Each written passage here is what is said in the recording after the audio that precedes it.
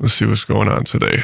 A new United Nations report warns the impacts of climate change are increasing and inevitable. The U.S. has begun the year-long process of formally withdrawing from the Paris Climate Agreement. Right now, about 145 million people live less than 3 feet above sea level, and scientists predict the world's oceans could rise 5 to 6 feet by the end of this century. Worst-case projections have parts of Boston and Manhattan underwater. Tens of thousands of people driven from their homes. Catastrophe down in Australia. This is the kind of emergency that scientists say is made much more likely and more damaging by climate change. Scientists are out with a stark new warning about the disappearance of billions of birds in the U.S. and Canada. More than a quarter of the entire bird population disappeared over the last half century. An unprecedented decline in nature threatening humanity. That's the conclusion of the first United Nations report on biodiversity. 1 million species are at risk from extinction from climate change, overfishing, and pollution. Fuck it. I'm going birding.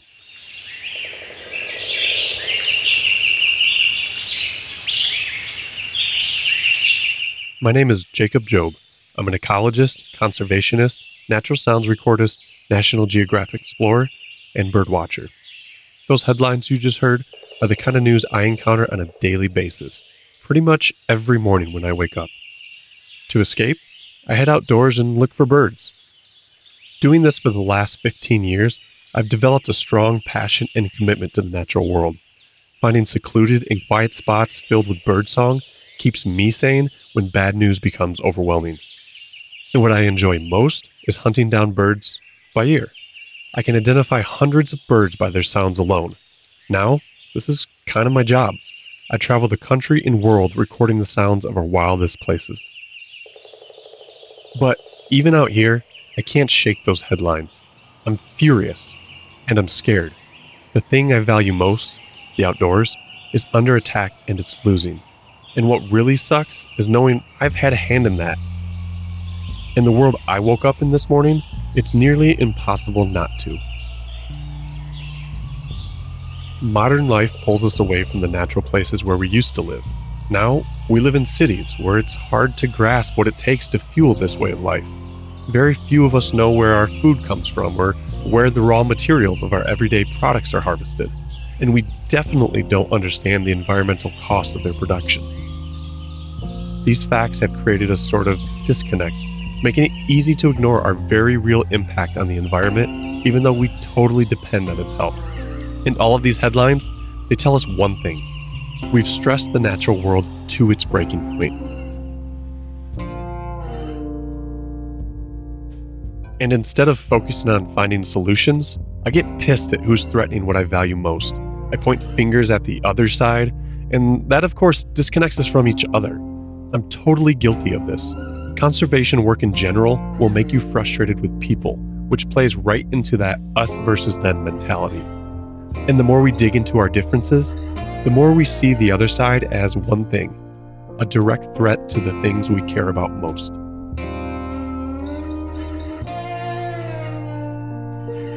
So, how do we solve huge environmental problems with all of these frayed connections? After all, neglecting them means we all go down with the ship. The natural world, the wildlife I love, and eventually, our way of life as we know it. If we better understood just how much we depend on the environment, I know we'd all demand that we take better care of it. But because we get hung up on our differences, we forget about what we have in common. So what happens when we focus on our shared values instead? We all want clean air and water, the ability to put nutritious food on our table for our families, right? We have to start listening to each other with respect if we hope to work together to protect the natural world and ensure a safe, secure, and sustainable future. And that is how this project was born.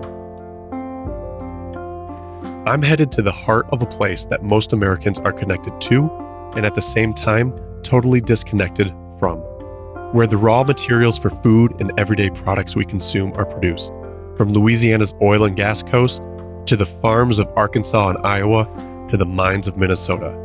I'm visiting the historic heart of commerce in the United States, a region that contains within it some of the biggest environmental threats we face and where the politics are anything but clear-cut. I'm headed up the Mississippi Valley to pose the question, what does the natural world mean to you? Will I find common ground?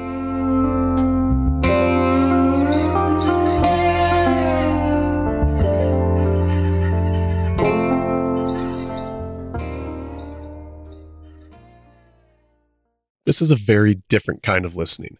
As a jaded, disgruntled conservationist, I'm going to need a little help. All right, buddy, scoot over and let me assist. This is Jacqueline. My name's Jacqueline Van Meter, and I am not a jaded conservationist, but I have traveled all over the states helping everyday Americans record sincere conversations with one another to better listen and reflect on the things that matter most in their lives. Wait, that's a job? That's a job. Call it interpersonal oral history. But I'll tell you, Jacob, in times like these, with headlines like the ones you keep dropping, helping people connect through better listening is definitely what's kept me sane. Okay, I can definitely use your help. But if we're going to do this, I'm also going to need to call on some old friends to help us out. And it just so happens, there's millions of them migrating north from Central and South America, headed directly for us right now.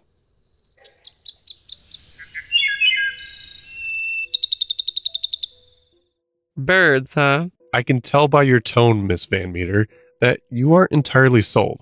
Nah, birds are nice, but I've met a few of you birders, and you guys are great, but you can get a little, fanatical? I'm just not sure I totally get it. If we can count on anyone to guide us up the Mississippi and reconnect us to the natural world, it's a billion brightly colored songbirds. Because what you don't know is that this route we're taking north on the Mississippi, it's the same route these birds have been taking for millennia. Really? Yep. It's called the Mississippi Flyway. Each year, millions of birds descend upon our backyards as they make their way up this entire route along the Mississippi. They literally change the sights and sounds of this landscape. It's happening right under our noses, and yet most of us have no clue. And I am definitely among that group. So let's let these birds guide our way, because together, they will lead us through 6 of the most endangered ecosystems in the nation. Now that is something I need to see for myself. While you can. Each of the 6 ecosystems still have some small protected spaces that can show us what these environments once were. But we won't have to look far down the road to see the damage we're doing to the rest of the landscape. Damage that makes it harder and harder for the birds and people to stay safe and secure in these places. All right, Jacob, in the spirit of breaking down our assumptions, let's go do some listening. It's on the road to migrate north. Our mission is threefold. 1. Together, let's reintroduce ourselves to the wild places of America's heartland through sound. Open our ears and really hear what our natural places have to say. 2. Let's examine and unpack the threats bearing down on each of these ecosystems. And 3, let's find out what these places really mean to the people and the birds who share these landscapes.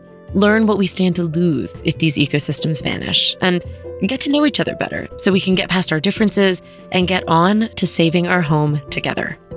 Welcome to Voices of a Flyway. Our first stop, the Gulf Coast. Migrants are just arriving after a perilous journey across the water to a shoreline that has major problems. There is a huge problem with land loss here. Is it going to have an impact? Absolutely. These birds are going to have to fly a longer distance. I'm glad to tell people I'm from down the bayou, from Cutoff. I know everybody that's from over here, if they leave, sooner or later they're coming back. Hope it never dies. It's got to keep going. No matter what it takes, we got to fight to protect our communities. From East Texas to the heart of Cajun country, join us next time for Ecosystem 1, the coastal wetlands. Let's go.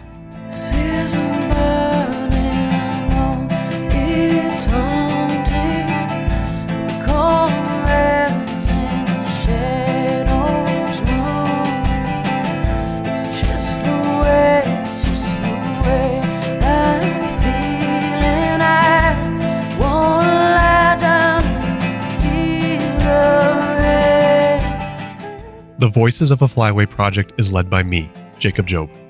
The podcast is written by Jacqueline Van Meter and produced and edited by both of us. Tyler McClure is our photographer. Check out photos from the trip, together with even more stories and sounds collected on this flyway in our online story maps. head to www.voicesofaflyway.com to start exploring. You can reach us on Facebook, Instagram, and Twitter at Flyway Voices. A special thank you to National Geographic for supporting this project. Additional support was provided by Colorado State University, and specifically the Department of Fish, Wildlife, and Conservation Biology, the Warner College of Natural Resources, and the School of Global and Environmental Sustainability. We'd also like to thank KCSU, the student-run radio station at Colorado State University, for sharing their recording space. And thanks to you for listening. Original song, Barn Song, written and performed by Chris Perica. Visit www.chrisperica.com to discover more. Other music in this episode by Blue Dot Sessions. If you like what you've heard, please subscribe to the show wherever you get podcasts and give us a rating and review to help this show reach even more eyes and ears.